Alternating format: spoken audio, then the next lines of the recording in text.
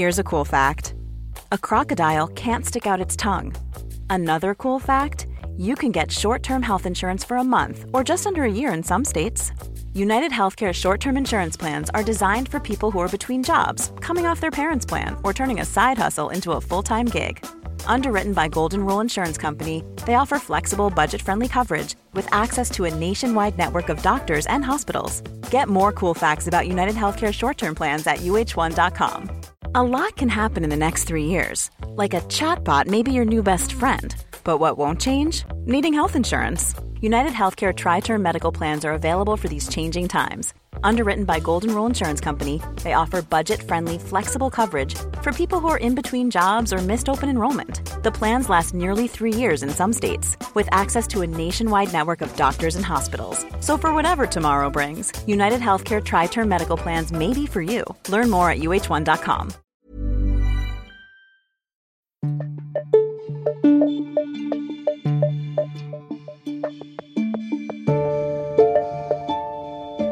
Hey everyone, my name is Allison Graves, and welcome to Coronavirus in Florida, a podcast of the Tampa Bay Times.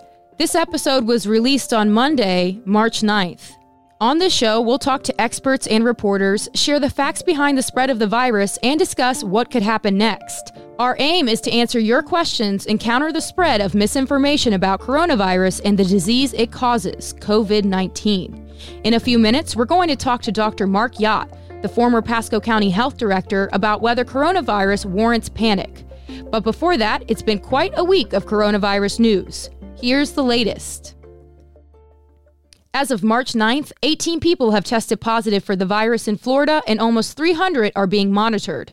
2 people have died, a Lee County woman who was in her 70s and a Santa Rosa County man who was also in his 70s. In response to the death, Senator Rick Scott over the weekend pleaded for transparency and asked agencies to release more information on the 2 cases that ended in death. Here's what the senator told Fox 13. When we have cases, we ought to be able to put out as much information about those cases as we can. We know we have some limitations because of HIPAA, but if we're telling people as they're that if you have this type of chronic condition, you shouldn't get on an airplane or go on a cruise, the more information we can give people, there's a better chance they can relate to it.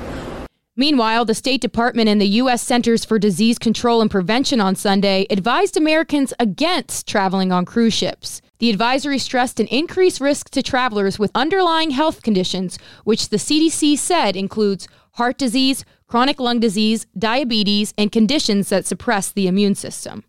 The CDC said coronavirus is able to spread easily among cruise ship passengers and crew in the close quarters aboard vessels. The move came just before the Grand Princess, a cruise ship with at least 21 people testing positive for the virus, was due to dock in Oakland, California after being held at sea for several days.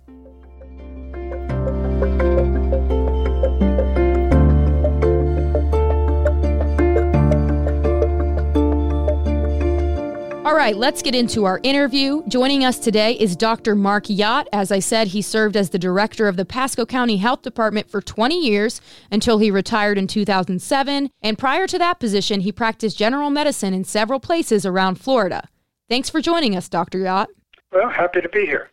So you've practiced medicine in Florida for quite some time. Have you ever seen anything like coronavirus before? Well, we went through SARS and bird flu, so I would say, each epidemic has its own characteristics. This one, so far, is very early in the epidemic, so we're still getting our data to know how much more serious it will become. I don't want to underplay the fact that it is a serious pandemic, but we're in the early stages. We're watching other countries to see how the disease develops, how the numbers rise, and hopefully watch them fall. And it gives us a sense of how the epidemic will occur here. So I would say that it's important to understand that we have 331 million people in the U.S. population, and we have 110 cases identified of the coronavirus. So you need to put it in context so people shouldn't be really frightened. We have basically a handful of cases in our population, but frankly, so far, it's a very small number of people that have been infected. So what do you think people can do right now to protect themselves? Well, you get back to the old health department rules, the basic, health department mantra: wash your hands, avoid being around people that are ill. People that are ill should stay home so that they don't spread their disease to others. That goes in keeping with all infectious disease. Again, we have a handful of cases. It's not a big deal right now, but the rules of good personal hygiene always play into protecting yourself from infection, whether it be hepatitis, whether it be other respiratory ailments, whether it be coronavirus. Now, and I really wouldn't be that concerned personally about the impact on you at this point with these kind of case numbers in the country. But in another couple of weeks, you may ask me the same question, and I may have a different answer. What do you think Florida's biggest concern is going forward? I know we have a high rate of uninsured people, and of course we have a big senior citizen population. What is your biggest concern for Florida? Okay, let me give you some stats. Florida has, 21 million people right now, and 23%, which surprised me. I didn't realize it was that high, are over 60. Okay, so we have a large elderly population. That means we have a lot of nursing homes. That means we have a lot of communities that cater to the elderly. So we have a lot of confined communities that are elderly communities, deed restricted, that kind of thing. So yes, we in Florida, the public health Florida effort has to be very, very vigilant because we are a big at-risk state. And so we can anticipate that we'll have larger problems later down the line, which gives us a lot more time to prepare. And that's the key for the public health program in Florida, and that's the key for the federal public health program, preparation. So just winding down here, with a lot of these types of scenarios, whether it be a public health crisis or a natural disaster, we often see online a lot of misinformation crop up. What advice would you give to listeners about how to avoid misinformation online pertaining to the coronavirus? Well, that is so true. I mean, you've hit on one of the most difficult areas to deal with because anybody can put anything on Facebook or online or have a web page, and I don't have to tell you how much misinformation there is on things other than coronavirus. People, anti-vaxxers out there that are giving people all kinds of bad information and smears on elected officials. It just never stops. I think the secret to resolving that is for people to educate themselves and realize that not everything they see on the internet is the truth. You really have to read. I'm a big person for promoting printed media, newspapers. Print media is the one place. New York Times, Miami Herald, Tampa Bay Times, Boston Globe, Washington Post. That's where you want to get your news.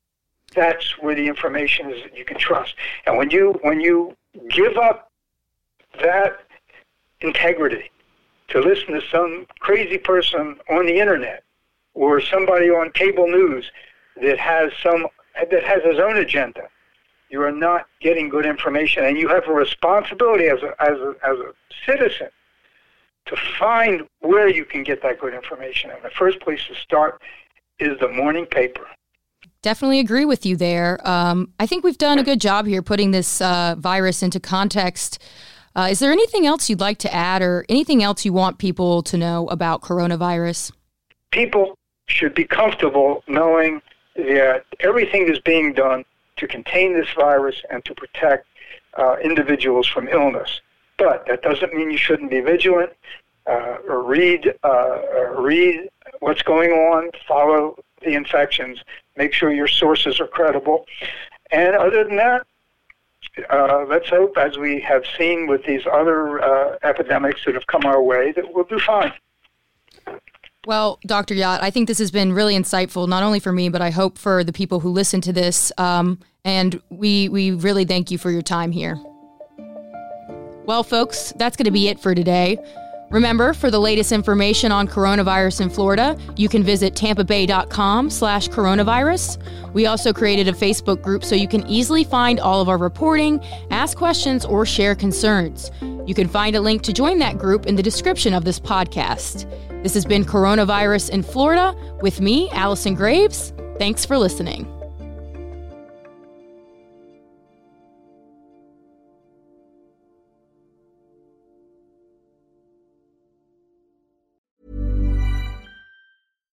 Hi, I'm Daniel, founder of Pretty Litter. Cats and cat owners deserve better than any old-fashioned litter. That's why I teamed up with scientists and veterinarians to create Pretty Litter. Its innovative crystal formula has superior odor control and weighs up to 80% less than clay litter. Pretty Litter even monitors health by changing colors to help detect early signs of potential illness. It's the world's smartest kitty litter.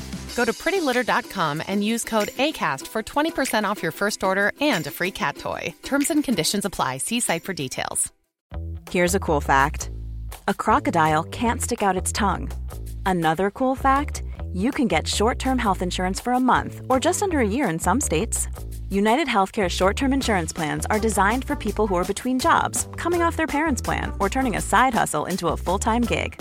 Underwritten by Golden Rule Insurance Company, they offer flexible, budget-friendly coverage with access to a nationwide network of doctors and hospitals. Get more cool facts about United Healthcare short-term plans at uh1.com.